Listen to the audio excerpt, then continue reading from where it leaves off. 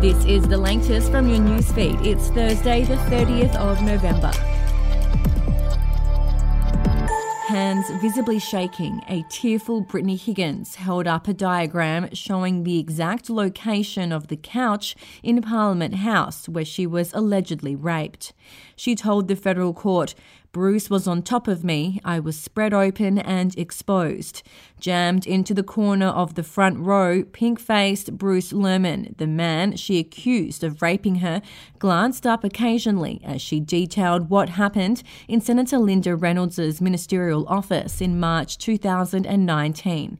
Ms. Higgins told the court, "My head was in the back corner of the couch. He was on top of me. His arms were over the top of the couch. He was having sex with me at that point in time, and that was what I first woke up to."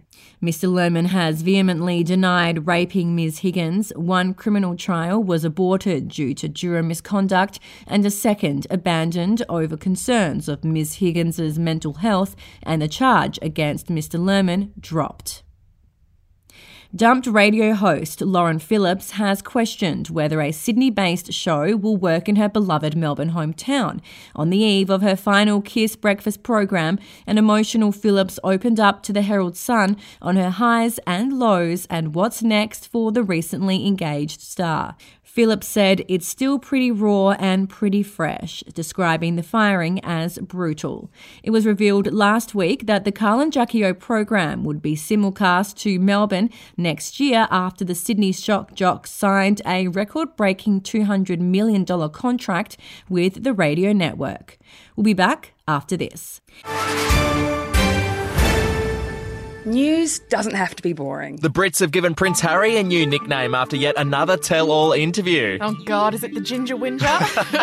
Let the team at news.com.au get you up to speed each day with their podcast, From the Newsroom. A couple were busted joining the Mile High Club. Well, I guess they can't play Virgin anymore. Politics, sport, red carpets, royals. Get all the goss in just a few minutes. Follow From the Newsroom wherever you get your podcast from. South Australia's Playford has become the second council this month to stop reading out an acknowledgement of country following a lengthy culture wars debate between councillors. At its meeting on Tuesday night, the council spent nearly 40 minutes discussing a motion to revoke its policy of reading out the acknowledgement at the start of every meeting. The motion added that on special occasions, such as council swearing-in ceremonies, the acknowledgement of country should be read alongside an acknowledgement of the people, our forebears, that have contributed in building and defending our great country. And one of Australia's top international music exports has slipped quietly into Sydney undetected. The Kid Laroi, known for his global smash hits Stay with Justin Bieber and Without You with Miley Cyrus, was snapped having lunch at Mateo downtown in the CBD yesterday. Wearing a beanie, a Chicago Wolves ice hockey t-shirt, baggy black jeans and carrying a Goyard bag, the 20-year-old appeared relaxed hours before his expected appearance on stage with American rapper and singer Post Malone at the Domain last night. We'll have another update to your newsfeed tomorrow.